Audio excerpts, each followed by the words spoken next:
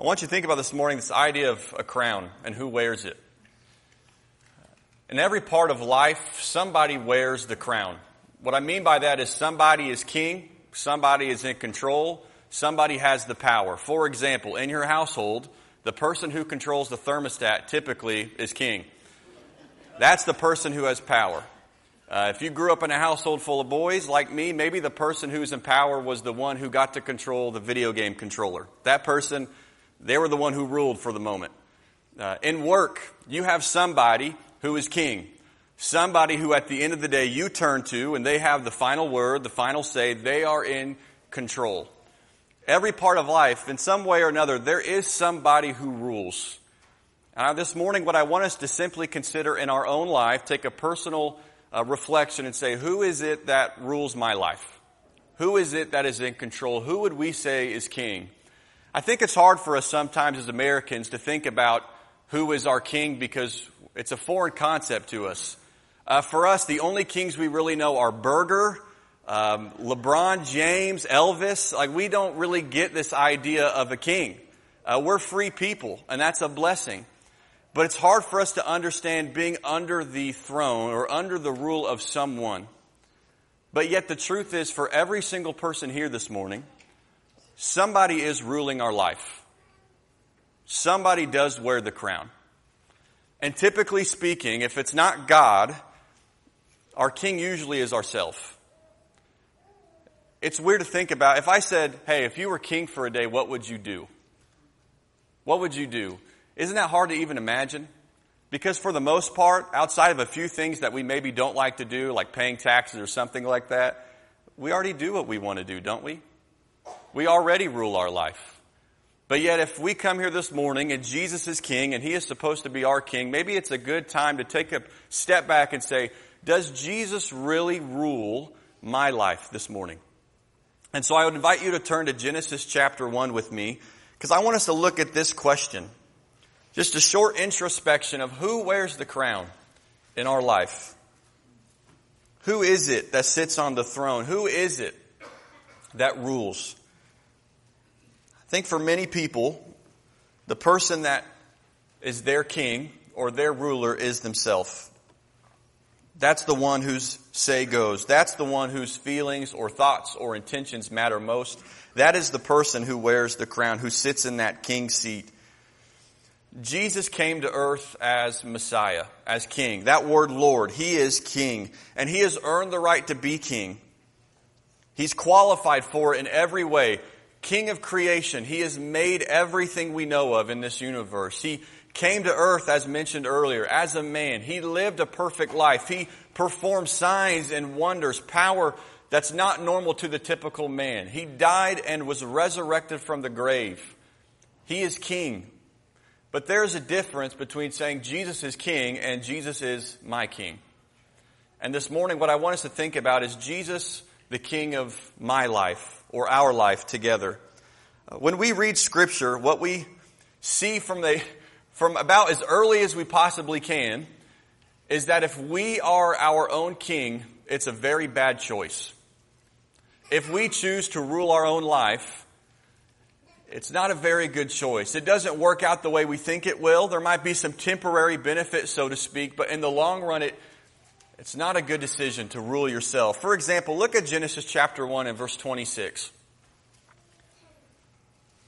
In the creation account, on day 6, after God has made thing after thing, part of this universe as we know it, we get to day 6 where he makes man in his image. And I want you to notice a few of the verses and the commands that God gave to man. It said in verse 26, God said, let us make man in our image, after our likeness, and let them have dominion over the fish of the sea and over the birds of the heavens and over the livestock and over all the earth and over every creeping thing that creeps on the earth. So God created man in his own image. In the image of God, he created him. Male and female, he created them. And God blessed them. And God said to them, be fruitful and multiply and fill the earth and subdue it. And have dominion over the fish of the sea and over the birds of the heavens and over every living thing that moves on the earth. And I want you to notice in those verses just a few of those words that are underlined.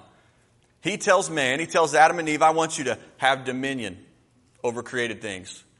I want you to subdue it, being the earth. I want you to have dominion. God is in a way saying, these words, what they mean is, I want you to rule. Over all this creation I have made, I want you to rule over it. Now, he's not saying, I have made you on an equal playing field with me as God, or I have made you, he's made us in his image, but not like God himself. We are not gods or anything you hear like that.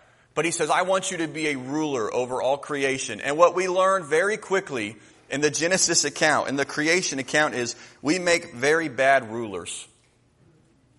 Because while they were told to rule, it doesn't take long until they decide, I need to rule a little more.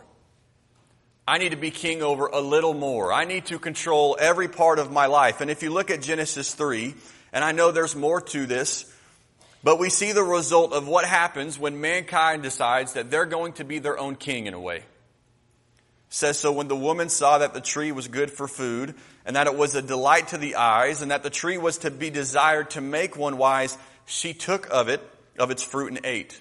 And she also gave some to her husband who was with her, and he ate.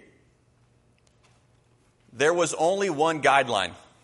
Can you imagine that? You live in perfection. To enjoy, to subdue, to rule over. You get to live amongst God, and there's only one thing you're told not to do. And we think, how could you mess that up? We'd mess that up too, don't we? He says, don't eat of the tree of the knowledge of good and evil. Just don't do that. For if you do it, you shall surely die. And at some point, along some time frame, they decide to do it. Now, they were deceived by the tempter, by the serpent, by Satan. We know that. And in this deception, it changed everything. They were deceived into thinking they knew better than God. They were deceived into thinking that what they saw or what they felt or what they thought was right or good really was right or good. They were deceived into thinking they could be like God. They were deceived into making themselves their own God or their own king. They decided, I'm going to rule what I think or what I feel is best. And I'm going to live by that. And the consequences were great. That word is underwhelming to describe the consequences of sin. Because we see that man is cursed, women and men. We see the earth that they live upon is now cursed forever. We still live in a fallen, broken world on an earth that is cursed. We see they are removed from the garden. There is a loss of fellowship from God in a way. No longer will they get to walk amongst God in this perfection, but they are closed off from the garden forever. And maybe more than anything, death enters the world. Sin enters the world, and it's plagued mankind ever since. And all of that goes back to, or starts with, God's people or God's creation deciding they should rule themselves in a way. Listen, when we rule our own lives, we learn we aren't good at being king. We don't make a good ruler. We're not a good person to control our own life. We're not a good person. We're not the person who should be sitting in the throne seat when it comes to our life. We're not good at it. It didn't take very long for mankind to learn this, but yet, even today, we're still struggling with this, aren't we? When you try to live life based off your own thoughts or feelings or your own desires, do you ever get caught up realizing that was a bad decision? Do you ever suffer consequences of that too? I think we all have learned this and are learning it. And there are many people today who sadly do not know there is someone else who is better fit to sit in the seat of king. There are many people who the person who guides them in their life is themselves. And that has great consequences. And for us just to start, understand, we're not meant to be king of our life. There is someone else far more qualified who truly knows what's right and what's good, who should be sitting in that seat, who should be wearing the crown. We aren't good at being king. And this theme or this idea of us trying to rule our life, it continues, and it's throughout Scripture. For example, look at Exodus chapter 19. From the beginning of God's story, we learn we're not good kings. We make a mess of this life. We let the wrong things lead us, and it leads to great consequences. It leads us straight to sin. And even though we want to be free and we want to be in control of our own lives, we realize that we shouldn't because we make a mess of it. But yet we still have this desire at times to rule ourselves. If you look at Exodus chapter 19, notice what God says to Moses on the mountain as he starts to make this covenant with his people. He says, "Now therefore, if you will indeed obey my voice and keep my covenant, you shall be my treasured possession among all peoples. For all the earth is mine, and you shall be to me a kingdom of priests and a holy nation. These are the words that you shall speak to the people of Israel." He's freed them. He's liberated them from captivity, from slavery in Egypt. He's brought them out in a miraculous way. They've seen sign and wonder and after wonder of how God is working to free them. Surely he should be king. Surely that God is powerful. That God is the God. And Moses gets on this mountain to make this covenant, and he says, "If you will follow me, if you will hear my words, if you'll obey my voice, I'll make you a kingdom of priests. I'll make you a kingdom people." You think about today in New Testament times, we're a kingdom. God has built and is building a kingdom. And he says, "I'm going to make you a kingdom." And Moses can't even get off the mountain before mankind decides they want to rule themselves again. Look at Exodus 32 and verse 1. He can't even get down from the mountain until these people who've witnessed God's greatness already decide maybe they should go another route. It says in Exodus 32 and verse 1, "When the people saw that Moses delayed to come down from the mountain, the people gathered themselves together to Aaron and said to him, 'Up, make us gods who shall go before us. As for this Moses, the man who brought us up out of the land of Egypt, we do not know what has become of him.'" I don't know exactly how long it was off the top of my head. I can't remember, but it's almost like, hey, it was cool the way that God led us out of Egypt, and Moses seemed to have a relationship with that God, but it's been a while, and I'm a little impatient, and we don't know where he went or if he's coming back. So Aaron, how about you make us gods? How about you make for us images? And we see the golden calf picture later on in the book of Exodus, but they can't even wait for him to get down from the mountain until they decide they know better again, until they decide, how about we rule our own life? And in this way, they make a God to worship. Doesn't that seem weird to us? Like, why make an image and bow down to that? You think melting some gold and making a golden calf, you think that's worthy of your worship? And we struggle to understand idolatry, I think. But listen, we are far more experienced at idolatry than we realize. Sometimes the God who rules our life is the one we've made. For them, they are ruling their life anyway at this moment. They want to make a God to bow down to, and we think that's foreign, but don't we at sometimes make a God in our own image and it controls us? For us, a lot of times the God we worship or we can worship is the person we look at in the mirror. For many people, the God that they worship is the person staring right back at them.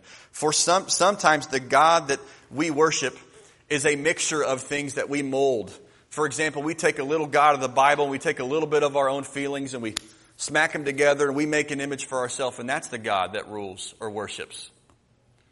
It's interesting, if your God thinks and feels all the ways you naturally think and feel, I don't think the God of the Bible is your God. That means you are your own God. You rule yourself. And for us, the self really is the God of our culture. It might not be a golden calf or some image. It might not have a sacrifice on an altar, but we sacrifice to it all the same. It's the one who gets the attention. It's the one who gets the devotion. It's the one we sacrifice for. It's the one that gets our glory and our praise and our thankfulness. Sometimes we are just like them, where we try to rule ourselves, or the God that we say rules us really is just an image of ourselves. It's the one we've made. And when we rule our own life, we forget and ignore who's really in control. We forget and ignore who really has the power, who really deserves the position, who truly knows what's good and what's best. And we follow down a terrible path when we rule ourselves. I'll show you one more example of this idea of trying to be your own king. It's in 1 Samuel chapter 8. God's people should always have God as their king. That sounds obvious, but the children of Israel struggled with this over and over again. In the book of Judges, they would be with God, but then they would do evil in the sight of the Lord. You see that phrase time and time again, almost every chapter. It said they would abandon God for idols. They would choose another king, and eventually they'd get so caught up in sin and so taken over, they would have to cry out to God and repent. And for us, if we are serving a God who is not God, we need to cry out and repent too, if we've abandoned God for something else. But over and over again this happened, until you get to 1 Samuel 8. And if you start reading there in verse 4, it says, all the elders of Israel gathered together and came to Samuel at Ramah and said to him, behold, you are old, your sons do not walk in your ways. Now appoint for us a king to judge us like all the nations. But the thing displeased Samuel when they said, give us a king to judge us. And Samuel prayed to the Lord, and the Lord said to Samuel, obey the voice of the people and all that they say to you, for they have not rejected you, but they have rejected me from being king over them. According to all the deeds that they have done from the day I brought them up out of Egypt, even to this day, forsaking me and serving other gods, so they are also doing to you. Israel wanted to be like everyone else. Hey, they have kings. That nation has a king, and they have a king, and how about we get a king too? Ignoring the idea that they've had a king all along in God. That God has always been their king. But no, I want someone else. I want something earthly to bow down to. I want someone else to rule over me. And God being rejected allowed it. If that's your choice, you can make that choice. If I want to rule myself, if I want to follow myself, if I want to make my own God, He'll let me do it. But it won't go the way I think. If you want a king in your life, or if I want a king in my life other than Jesus, God will let me make it. God will let me make that choice. But it won't work out the way we think it will. For example, He warned them in verse 18. And in that day, you will cry out because of your king, whom you have chosen for yourselves, but the Lord will not answer you in that day. He warned them. This choosing a king is not going to go the way you think it will. God was a far better option, yet they chose what they wanted. And for us, we have the same choice. We're free to make a God of our choosing.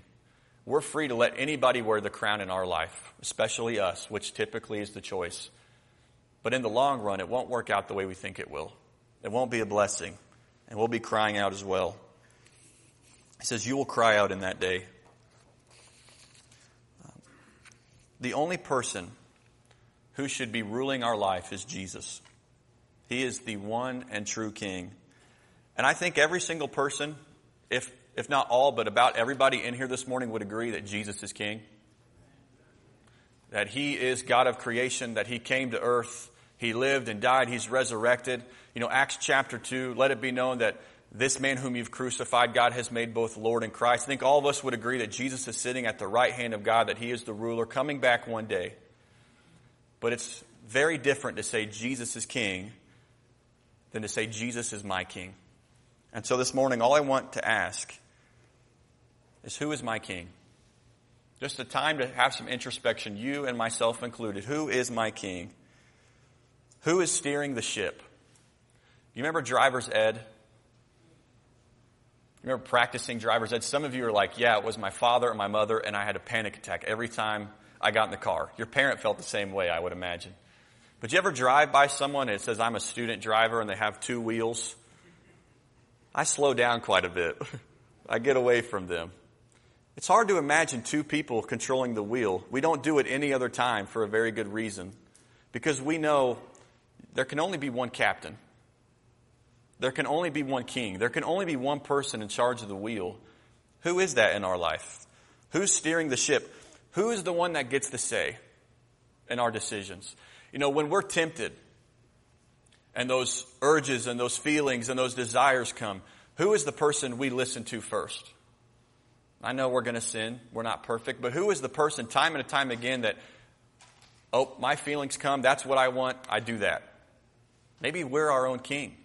Or is it God, to where we reject what we might want because He is our ruler? Who is the person whose word goes on issues of the world and of our lives? Who is the person we say, their word is final? That's the person we turn to and say, they get the final decision. Whose thoughts and feelings guide me? Maybe a good question is, who do my actions say is king? You know, if you looked at my life and the way I live, would you trace that back to Jesus being my king, or would you trace it back to me ruling over myself? Who is our king this morning? It's just something for all of us to think about, and I think about it in my own life. And maybe the thing that all of us need to do in our life is let go of the crown. Listen, if Jesus isn't your king, if he is not my king this morning, it's time to let go of the crown. It's time to give it up. It's time to give it to him. We do not deserve to wear it. We're not qualified. We were never meant to wear it. He deserves to be king. He's done everything to earn it, so let him be king. It's hard at first. It's a struggle. It's a give and take, but let him have control. That looks a few different ways in life. It might be this morning that you have never given Jesus that seat in your life. You've never made him king. Well, that starts with confessing him as Lord. We read that verse this morning about confessing him before men. Well, we need to confess him as Lord, period. Let him be king. It might be time to repent. To say, I've been living for me. He deserves the crown. Give him control of your life. Repent. Follow him. Put him on this morning. Let him become king of your life. Become one of his kingdom people in the waters of baptism by faith. But for the many of us in here who have done those things, it's a good time to reflect and say, I said Jesus was my king. I made him my king. But is he still my king? Is he still wearing the crown? Am I living like he's in charge, or have I taken back control? And if you've taken back control, if I've taken back control this morning, it's a great time to let go of that crown once again. There is no one better to let lead your life than Jesus. Don't rule your own life. From the very beginning, God tells us it doesn't work out for you. So let God have control this morning. If you have a need to let Jesus become the Lord of your life, to put him on, to become a Christian, or if you have a need to let go of the crown and respond in a public way this morning, you can come now while we stand and while we sing.